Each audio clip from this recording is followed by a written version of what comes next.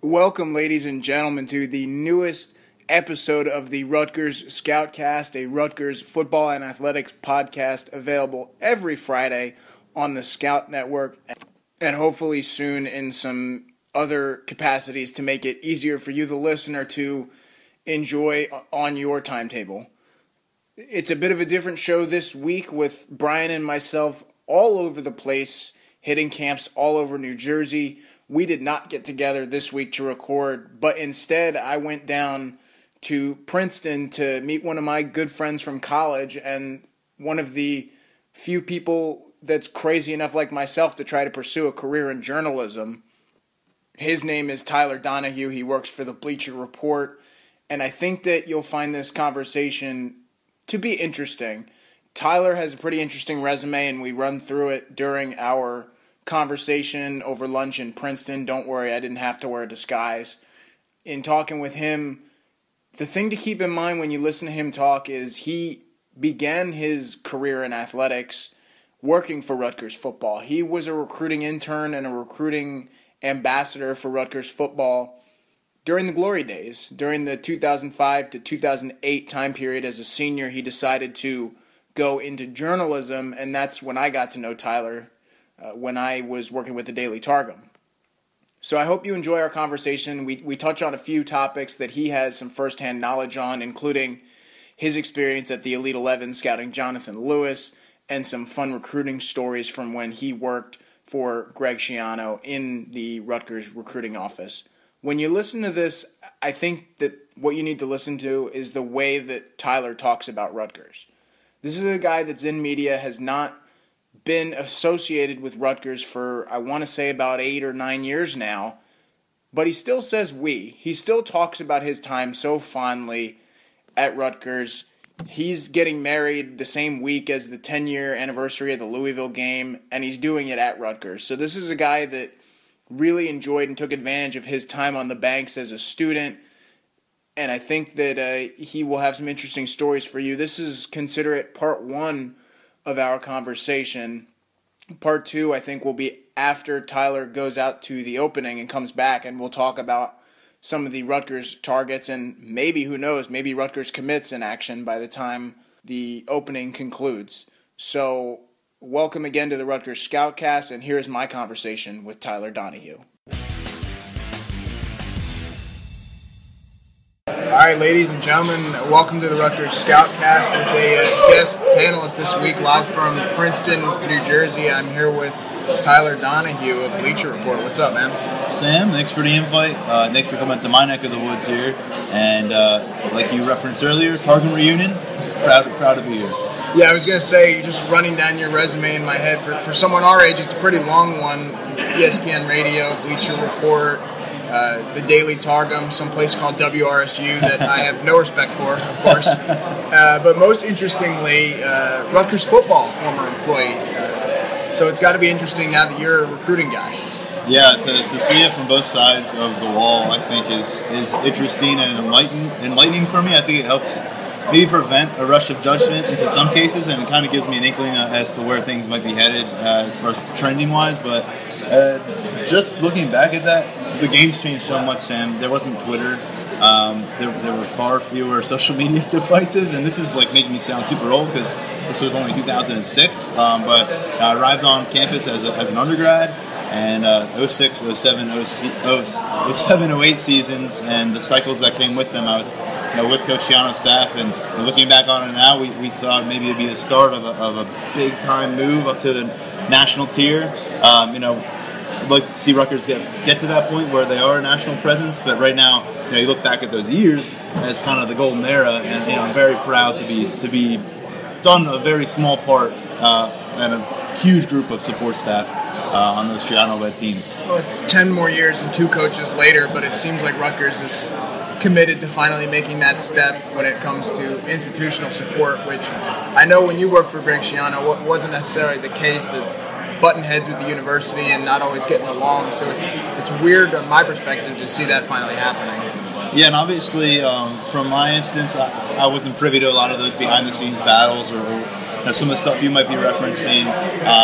Obviously, being a Rutgers journalism alumni and someone who was with Rutgers football, I was a big Tim Pernetti fan. We all know what happened with that situation. I felt like he was the right guy for that transition.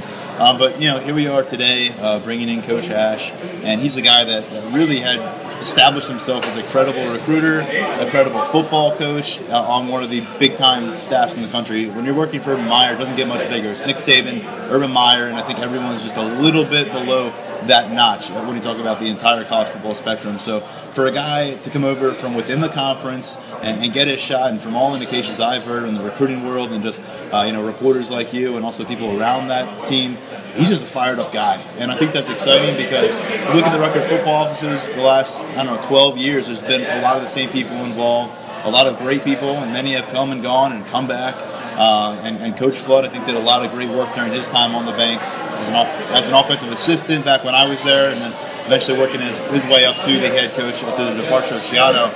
But right now, I just think you get a sense where there's a chance to let go of some of that history and kind of refresh. And almost in some ways, it feels like this is a new era for them 2 years into the Big Ten experience. It almost seems like now we're a part of the Big Ten because now we got the guy from Ohio State staff, and now we're plucking assistants from these other successful staffs, and now moving forward, we're ready to go toe-to-toe with the likes of Michigan, with the likes of Ohio State, and all these other schools that want to come in and invade New Jersey, and we'll continue to do that, but you got to have fire. Like I think Chris Ash says that, so I think when you look at Rutgers now, and I say we because I'm speaking on behalf of the team when I say, Yeah, you're an alumni, you're a former employee, I understand the perspective. So when you get down to it, I do feel like Rutgers is in great shape right now. I do think it's going to take some patience and some time, and there's certainly some positions where they're going to need to find upgrades in the recruiting trail. But first things first, you got to start to build that momentum. It has to start somewhere. And you start to get the sense things are rolling in the right direction. Tyler, I want to get back to you working at Rutgers because I think you probably have some great stories from your time working for Greg Schiano. But you talked about the modern-day recruiting. You were just out in California at the Elite 11 event where you saw St. Peter's Prep's Johnathan Lewis compete. He didn't make the final cut, but at least from watching and from talking to you and talking to Brandon Huffman out there, he made a lot of improvement. What did you see? This was your first exposure to Johnathan Lewis. Yeah, it was. I didn't get a chance to see him in game action yet, so this is a limited view because I don't have the pad views aside from his game film. Yeah, so New Jersey was really well represented out in California by my measure. As you mentioned, was not one of the 12 selected to go compete at the opening. For those who don't know what the opening is, it's an elite invitation-only event out in Beaverton, Oregon, Nike's world headquarters. And again, 12 quarterbacks will be out there. He will not be one of them, but I thought he did himself a lot of justice for proving himself among 24 quarterbacks out there who are the cream of the crop. I wouldn't say they're the 24 best quarterbacks in the country. I would say they're 24 of the 40 best quarterbacks in the country. So either way, some of the best from every corner. You got SEC commits, you got Alabama kids there, Michigan commit, now an Ohio State commit, and then there was a Rutgers commit out there. So I'm always interested to see how they measure up against dudes. Are they going to look overwhelmed? And I think at first he was somebody who was, from a personality standpoint, at least what I saw, may have been a little slightly guarded. I don't think he was hesitant, but I think he was kind of just acclimating himself. I know the first day we talked right after his session, and I was like, when did he get out there? And I think he got on the plane in New Jersey 6 o'clock that night, and then there we are. By the end of the day, a few blocks away from the Pacific Ocean, and he's throwing lasers. So there is kind of just, you got to get settled in. I think by the end of this whole thing, it was Friday through Sunday. So Saturday was a pro day test, basically what they put these quarterbacks through when they're making the leap from college to the NFL, and the scouts want to see what they can do within the pocket. They want to see them make different kinds of throws, evade pressure, rollouts. Everything's designed for these guys. I think it was 19 plays were scripted, and he stepped up. He rose up to the occasion, and I thought he did it really well on the move, and he was somebody that I know I wanted to see kind of how he did when his feet were planted in the pocket, and when he was just sitting back there, and he delivered some really nice balls, Sam. Ultimately, I think what he has going for him the best right now, everything is arm power, arm strength. He's a big physical kid. He was probably the most physically impressive kid out there from just, if you line them all up in a row. This wasn't a big group. Last year we had guys like Jacob Eason and Felipe Franks pushing 6'6". This year, I think he's probably 6'3.5", maybe. But he was still one of the big guys out there. 220 pounds, probably thick kid. And he just looks like someone who's ready to compete for the job when he gets on campus from a physical standpoint. Now, from a mental standpoint, we'll find all that out. And they test them a lot on that stuff at the Elite 11. They gauge how they can retain information. They throw a lot of these kids as far as the playbook they install out at Elite 11 finals. So it's really interesting to see him kind of progress throughout the week. And the final thing I'll touch on with Lewis is, it's Sunday afternoon. These kids have thrown hundreds of balls by the end of this. They've been physically pushed to the limit through kind of some boot camp stuff. They've had to deal with all of us media, asking them all sorts of questions throughout the week. And again, the mental aspect was really difficult for these kids. But so physically, mental fatigue can set in. And I saw it set in on some quarterbacks. I thought he crescendoed in the 7-on-7 on Sunday. He completed 4 touchdowns by my count. And the deep ball was beautiful. I think he lost control of the deep ball at times during the weekend and let it sail on him, which, you're going to have to figure that how to harness the arm strength and match that to some accuracy and precision. And they'll look to do that at Rutgers. But from an arm strength standpoint, he was slinging the ball into the corner of the end zone, back of the end zone, and just finding dudes wide open. Tyler, where'd you grow up? I grew up in Cape May County, New Jersey. Well, for the first portion of my life, I lived in the west coast of Florida, right outside of Tampa. But 5th grade through high school, during my college career, home base was Cape May County, so down south. So you have to be pretty interested in the way that Rutgers is recruiting that area now. 2 commitments out of Cedar Creek near you in wide receiver Bo Melton, who we have as the top receiver in the state, and then also the top center in the state, Owen Bowles. How closely do you follow that program? Well, I actually started following the whole area a lot more closely, Sam. As you know, after graduation, I went to California for a while. When I came back from California, I was able to cover South Jersey sports for ESPN Radio down there. And, part of my job was to make sure I was educated about the football and basketball scene. And obviously, you know me, I was geared towards football. And Cedar Creek from the get was very compelling. I played in the Cape Atlantic League down there in high school at Middle Township High School. And there was no Cedar Creek. Cedar Creek showed up into the Cape Atlantic League, I want to say 3 or 4 years ago. Before that, their first season, they didn't have any seniors. I believe their team was entirely comprised of freshmen, sophomores, and juniors, and they played an independent league schedule that year. And so they're taking long bus trips up to West Jersey, into Delaware, basically taking on who will schedule a matchup with them. And at the time, they have a junior quarterback and a junior defensive back named David Mitchell. And he kind of put them on the map from the get-go because their first year in the Cape Atlantic League, all of a sudden, they reached the South Jersey Group 2 championship game. And it was pretty ridiculous. They dominated their half of the Cape Atlantic. And Damon Mitchell was the catalyst there. And then in the sectional title game, I'm watching, and this is a player who ends up going to Arkansas where he's going to get a shot this year, do some different things on offense. But Damon was the story. But around him, there was a young wide receiver, freshman Amir Mitchell. And Damon was telling me at the time, this kid is going to be better than me. He's going to be better than his big brother. And I don't know if Amir Mitchell was ever the kind of polished at one position guy that Damon was, because I thought Damon was a very strong high school quarterback. But Amir was a guy you looked at as a freshman, and then moving forward every year. He's a long dude, could run well. He's a threat from wherever you want to line him up, whether it's a safety, you want to make him big, put him an outside linebacker, and I know he's going to get a shot at receiver at Michigan. So he put them on the map, and on that initial team that I saw in the backfield was Gary Melton. So that was their running back at the time. Not to be confused with Gary Melton Exactly. Sr., who played at Rutgers. Yes, but another brother. And so it was like this story of these 2 brothers, and I was so impressed by the older ones at first, and then along comes Bo. And, you go through all the hype around Amir last year, which obviously at Bleacher Report we helped facilitate that with the commitment video. But he earned it every step of the way. But meanwhile, I don't know if a lot of people noticed, maybe Bo Melton was the best player on that football team last year. This is a kid that's a physical freak. It is not just on the football field. He is a track star.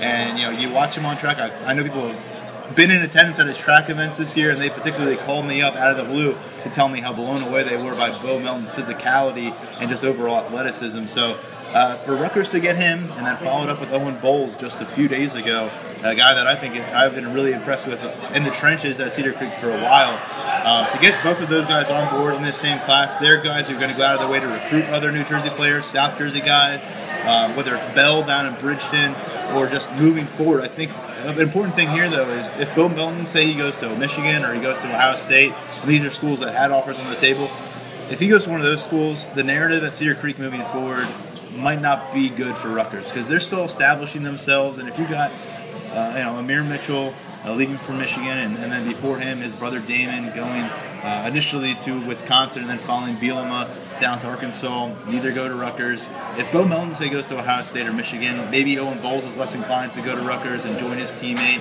And there's that excitement. And I think this is a program led by head coach Tim Watson that is going to continue to build. They're going to continue to attract more top-tier talent. And, the eyes are going to be on South Jersey more often. You look at Timber Creek, what they've been able to do. I think you're going to see Cedar Creek be in that same conversation as a school you want to go to the well with maybe twice a year. Target 2 players in each class. And I think if you're Rutgers and you can do that at a few different programs each year in New Jersey and develop a kind of pipeline, that's huge. And that was the foundation that, say the next big 5-star quarterback comes from Cedar Creek in 2020, he's going to have a point of reference now for what his old teammates went through, and he'll be able to kind of use them and his head coach Tim Watson as a guide. I think what I take away from a Rutgers perspective with Bo Melton is that it's the first time in a while where you have a Rutgers legacy that's feeling Rutgers early in the process. He gets that first offer from Rutgers, and this time he actually picked them.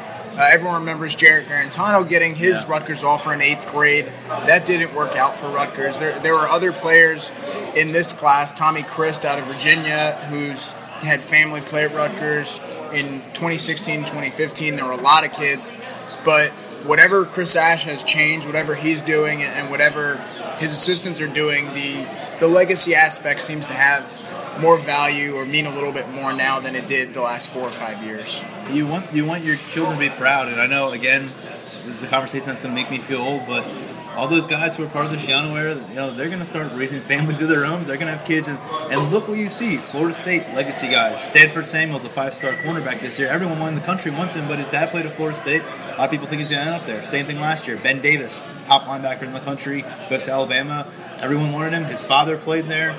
Tough to turn that down. So, obviously with Jarrett Garantano last year, a lot of people were hoping that would come through with the legacy and the quarterback need. And just talking with Jarrett, I believe it was a few hours before his decision was released.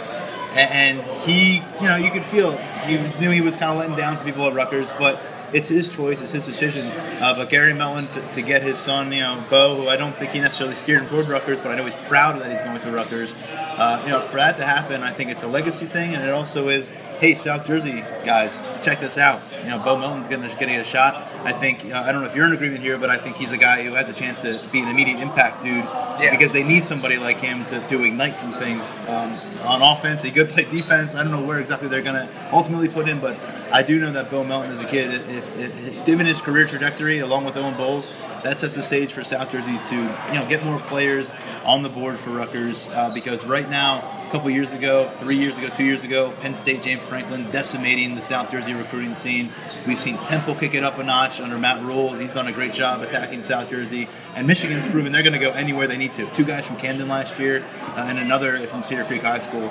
So you have to combat that. If they want to fence the garden, fence the whole thing, and that includes South Jersey. It may not be as densely populated, but coming from a South Jersey native, there are ballers down there, and you're seeing that now on an annual basis. Yeah, outside of, I think you were working for Schiano at the time, outside of maybe 2008, the Logan Ryan class, I've never seen Rutgers recruit South Jersey like this. So I think that you got to give credit to the new staff for whatever it is that they've changed. It's worked because people in South Jersey are more receptive to Rutgers right now. But I mentioned you working at Rutgers. People, the average Rutgers fan, no offense, has no clue who you are as a Rutgers employee. Sure. 95% of them didn't know the name of the recruiting coordinator or couldn't tell you anyone in the recruiting office, which is, it makes sense. They're usually a good thing unless you get recruiting violations. That's when you hear the names, right? You were in a job where you weren't supposed to be seen, which means you did a good job. So for people that don't understand what you did, I guess as a student, I think you started your freshman year, right? Yeah. What was your day like? Well, to backtrack here, I played for Dennis Scuderi at Middle Township. It was his first year as our head coach. He was previously an assistant coach up at Rutgers when he was making his way up. Settled down, had a family, and went down to South Jersey.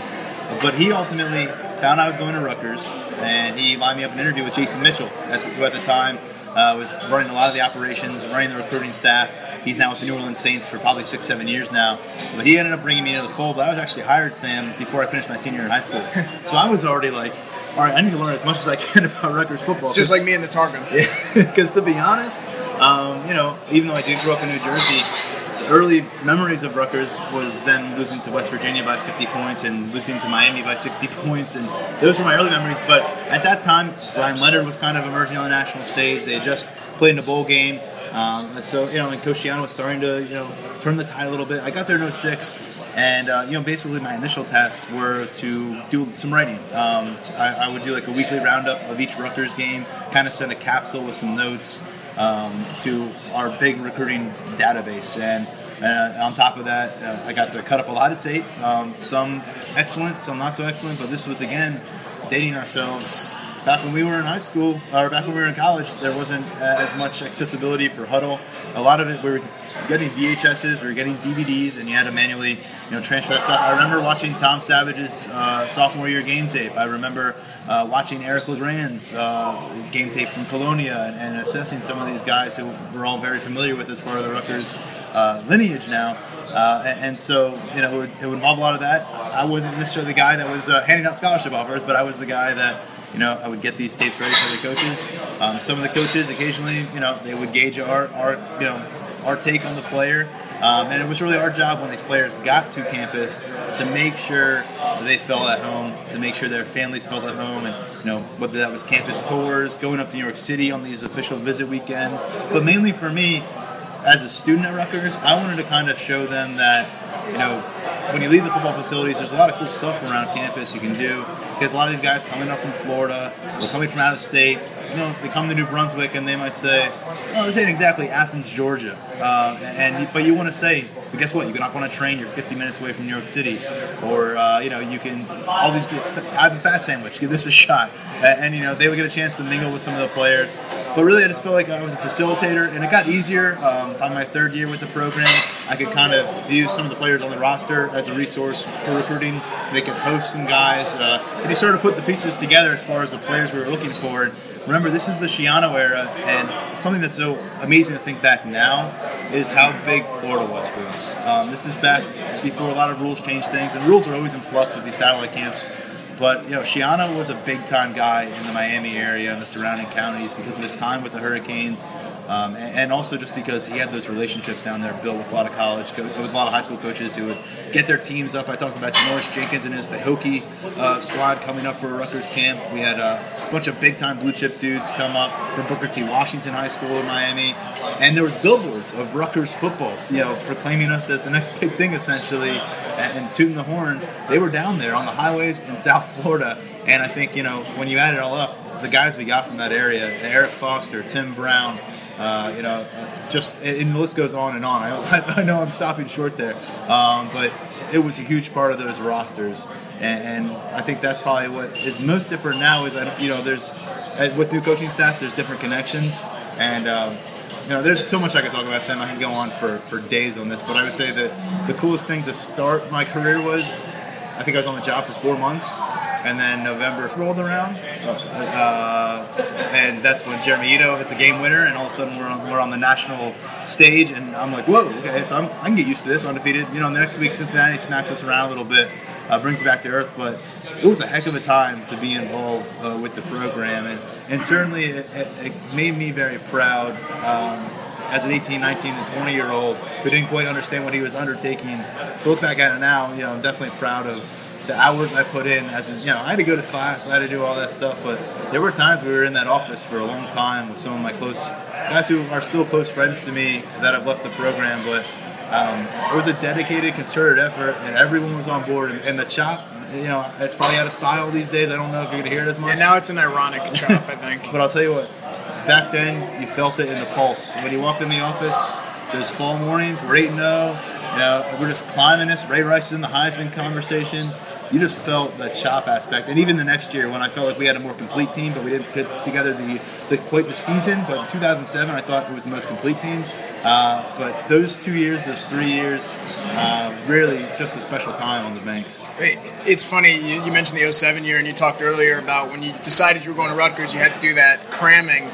I've told this story before, but I was the same way. I decided to go to Rutgers probably early 2006, and I didn't follow football, like Rutgers football. I didn't care, so I learned everything I could about Rutgers football from playing NCAA football. And yeah, it taught me that the McCourties were pretty young, talented corners, and it taught me about how cool Ray Rice was. But the main thing that I came up to Rutgers, I was like, I'll tell you what, this guy, Chenry Lewis, he's going to be a stud. Because he was so good in the game that I thought this was the best player that Rutgers would ever have, and that unfortunately never happened.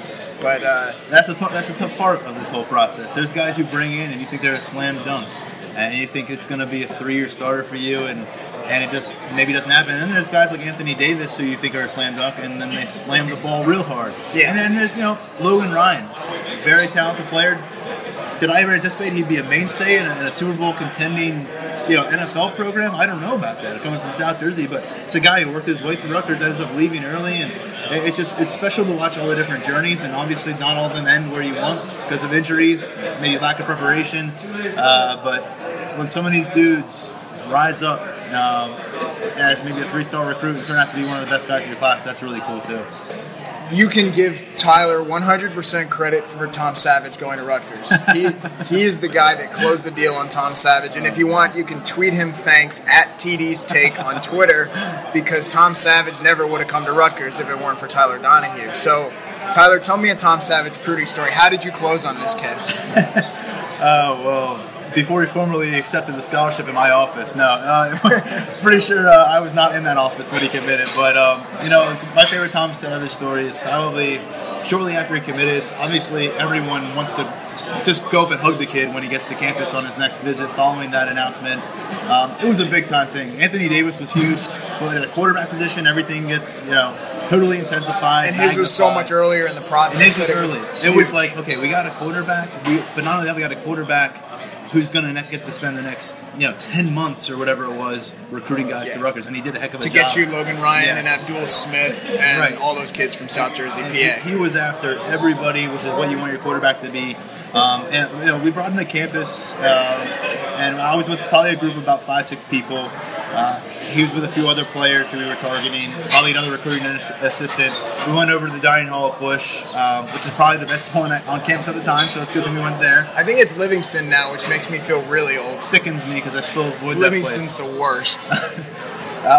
Forever, right? Yeah, it blows. So we bring Savage over there, and we sit down, and he gets to try the finest food that Rutgers has to offer. And then a table next to us, I think they were pretty newly enrolled. I want to say the 07 class had been on campus. Was it 07 or 07? I think it was 08. 08 class was probably been on campus for, I don't know, a couple weeks. So they're rolling in. They're still walking in deep. And DC Jefferson is among them, and he's a quarterback that we were really excited about at the time, coming out of Florida. Huge kid, massive frame, and just the kind of guy that gets you excited at Rutgers. Because we had Mike Teal, and he was what he was. This guy looked a little bit different. And Mike Teal, it turns out, I say this to everybody, Mike Teal looks better and better every year for what he accomplished at Rutgers. Best quarterback in Rutgers history. Absolutely, and I think people are starting to understand that. But anyways, we're looking towards the future, and we realize you're going to need a big-time quarterback to get where Coach Yano wants to take this program. And so DC Jefferson's in the room, Tom Savage is in the room. I'm excited about both of them. But it was all of a sudden, you could sense something. They acknowledge each other, but Tom wants to come in. He's going to gun for his job. DC doesn't want Tom to take his job. He wants to be the future quarterback at Rutgers. And it felt like a special moment because it was like, we aren't just getting players to take a chance on Rutgers. These guys are willing to come to Rutgers, and they're ready to compete for starting jobs. And I just thought, surveying that situation, it was a moment where I felt Rutgers recruiting had really reached a new point on a personal level for me. Just watching, a quarterback that was one of the best in the Northeast in Tom Savage, and a quarterback the year before who I thought was one of the most promising in the Southeast, in one Rutgers cafeteria. And, obviously, they didn't combine for many starts on the Banks, which is unfortunate now that we look back. But both had an opportunity to earn some nice paychecks in the NFL, so congratulations to both of them. And, I think they probably made a lot more money doing what they did, going their different courses than we are talking about them and what they did. So I think Mohamed Sanu probably played a little more quarterback than either of those two at the end of the day. But before I ask 3 more quick questions for you that we close every podcast with the same questions, make sure you follow Tyler at TD's Take on Twitter. Follow his coverage on Bleacher Report. And he will be out in Oregon for the opening, so you can follow him after you follow Scout People, of course. You can follow him for updates on guys like Marquise Bell and Harrison Hand who are going to be competing out there. So, Tyler, I ask everyone, who's your favorite Rutgers athlete of all time? Doesn't have to be football, but who's your favorite? I'm just going to go by the eyeball test. I'm not going to go old school, say Paul Robeson or something like that, just because it's got to be a guy I watch. And I got to go Ray Rice, man. I just got to go Ray Rice. Obviously, that situation has evolved so much in the last 3 or 4 years, but what he did was sheer determination. This kid, I don't know how many of you have stood next to Ray Rice. He's a wide dude, not a large dude, though. And the kind of volume of carries that we asked him to take, he literally carried us in games where otherwise we wouldn't have gotten past those tests.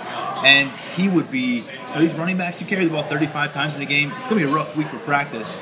And he would come out, he did what he could. They kind of had him on a little regiment where he didn't necessarily have to go too much, but the determination of this young man, his family story, once I got to learn about that and what he was doing for his mother, and Ray's mom was there every step of the way, and Ray was there for her every step of the way, and that's the kind of stuff that just made Ray so special for me, and I got to go Ray Rice because the best years of Rutgers football on the map for me. He's the best player on that team. He's the catalyst, and to this day, you still see him repping Rutgers when he can. Question 2, you think Rutgers University, or Rutgers football, what's your memory? Like, what's your favorite memory that you still remember that comes back to you think about a lot? When I was with Rutgers football? I'm hoping you don't bring up. I'm hoping you don't bring up the Rutgers tennis incident of 2010. No, we'll blog about that one someday. We might have to discuss that on part 2. I would honestly say, I'll get in trouble if I don't say this. I went back for the journalism alumni tailgate a few years back. Steve Miller, shout out. Before, yes, Steve Miller hooked us up, and Rutgers was playing Army, and we won the game against Army. And afterwards, I go to one of my favorite bars where I used to go with some of my football brethren, the Olive Branch, and I ended up meeting this girl Hillary, and now we're a few months away from our wedding. So, I met her through Sopan, who used to work for Rutgers as well. Sopan Shah, former recruiting assistant, did a really good job for Shiano in the early Kyle Flood years. And so he actually was a friend of a friend situation, and thanks Sopan. But so that was probably my all-time favorite. But I think it's hard to top as far as being a student, Sam, is being on the side of the field after Ito hits that kick, points to the camera, and then we bring Brian Brom down to the ground. The game's over. Rushed the field again, the second time that night. So November 2006, when we won that game, it really seemed like anything was possible. And I'm looking around like a year ago, I didn't know much about Rutgers. Here I am in the football facilities, being entrusted with some great stuff, and we're doing something very special. So that was really hard to top. Again, another game that Ray Rice just came out huge in. I think I met up with you at the Olive Branch that day because I think it was one of the first times you were back around after you graduated. Yeah, I was up here actually. Yes, you know what? That may have been the time. Maybe. So I'm just going to go ahead and take the assist on the engagement too. Yeah. Question 3: you get one more meal on the Rutgers campus. Where are you eating? What are you going to get? You know what? I gotta go. I'm gonna give you a complete meal here too. Yeah. Drink outside, everything. I'm going to Hansel and Griddle. If I could, I would teleport back to the little shack they had. Yeah. And go to that Hansel and Griddle. Mine Street, the one's nice here. It's got air conditioning. You can sit down. I go to that little shack, and I would get myself the popcorn buffalo crisp quesadilla. Classic. Not to be confused, as my fiance always does. It's a buffadillo. No, that's Sanctuary. That somewhere else. That's Sanctuary. I don't get in on that. It was the popcorn buffalo chicken crisp, and then I do the side of potato wedges, and then I do the banana flip. And then I probably got to go run or get to the gym or something. But I just lay there and enjoy it for a little while. That's the go-to for me, Sam. There you have it. Thanks, Tyler. No doubt. Thanks. Anytime. Thanks again to our guest co-host this week, Tyler Donohue, with some fun insights. But breaking news as we prepare to post this Friday morning, I'm joined now by Scout National Recruiting Analyst Brian Dohn to discuss West Orange linebacker C.J. Onyechi and his commitment to Rutgers. Brian, I know you like this pickup. I do like the pickup, and people are going to look at it and say, 2-star kid, how much can you like him? If you liked it that much, you'd have him rated higher. And there is an element of truth to that.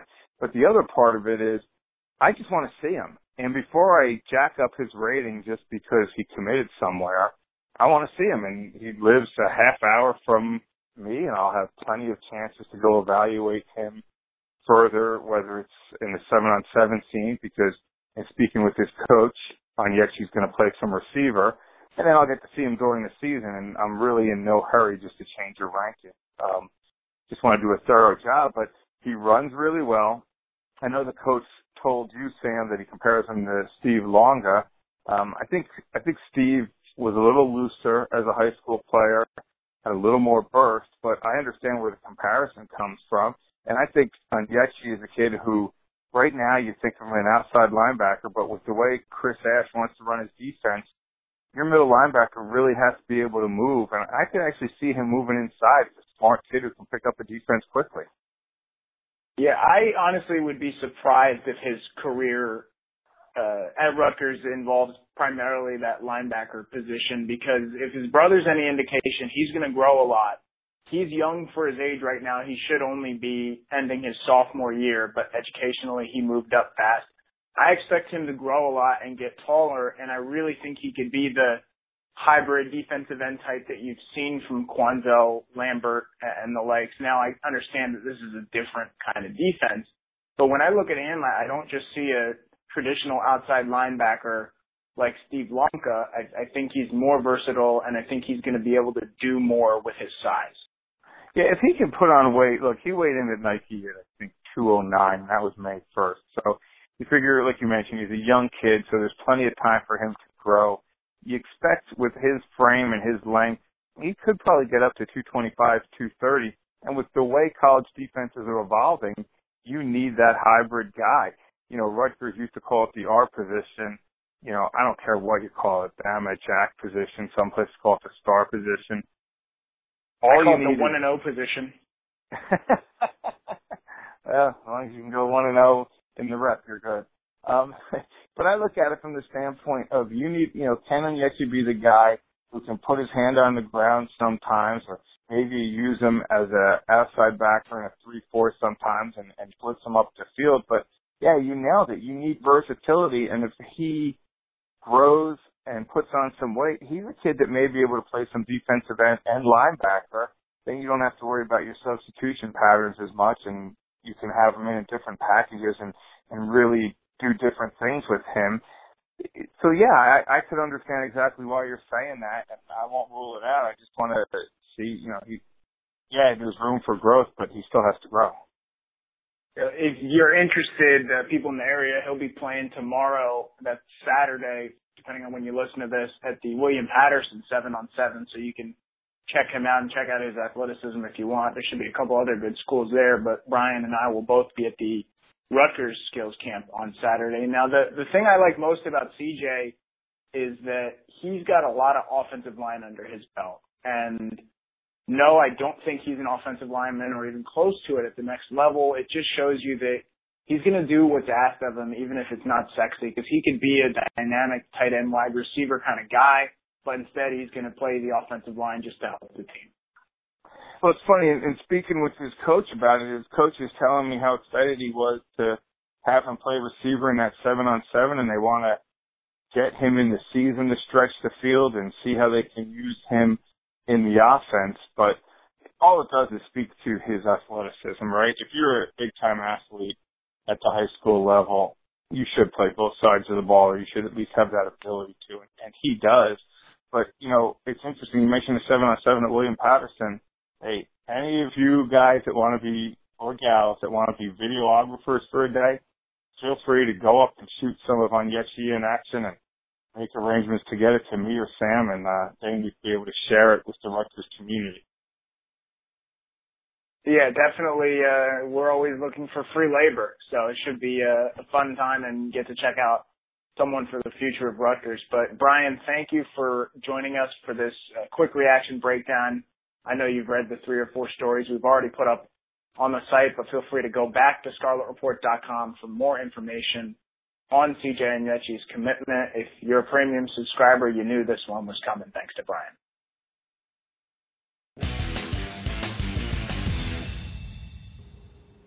Thanks again to my guest this week, Tyler Donohue of Bleacher Report.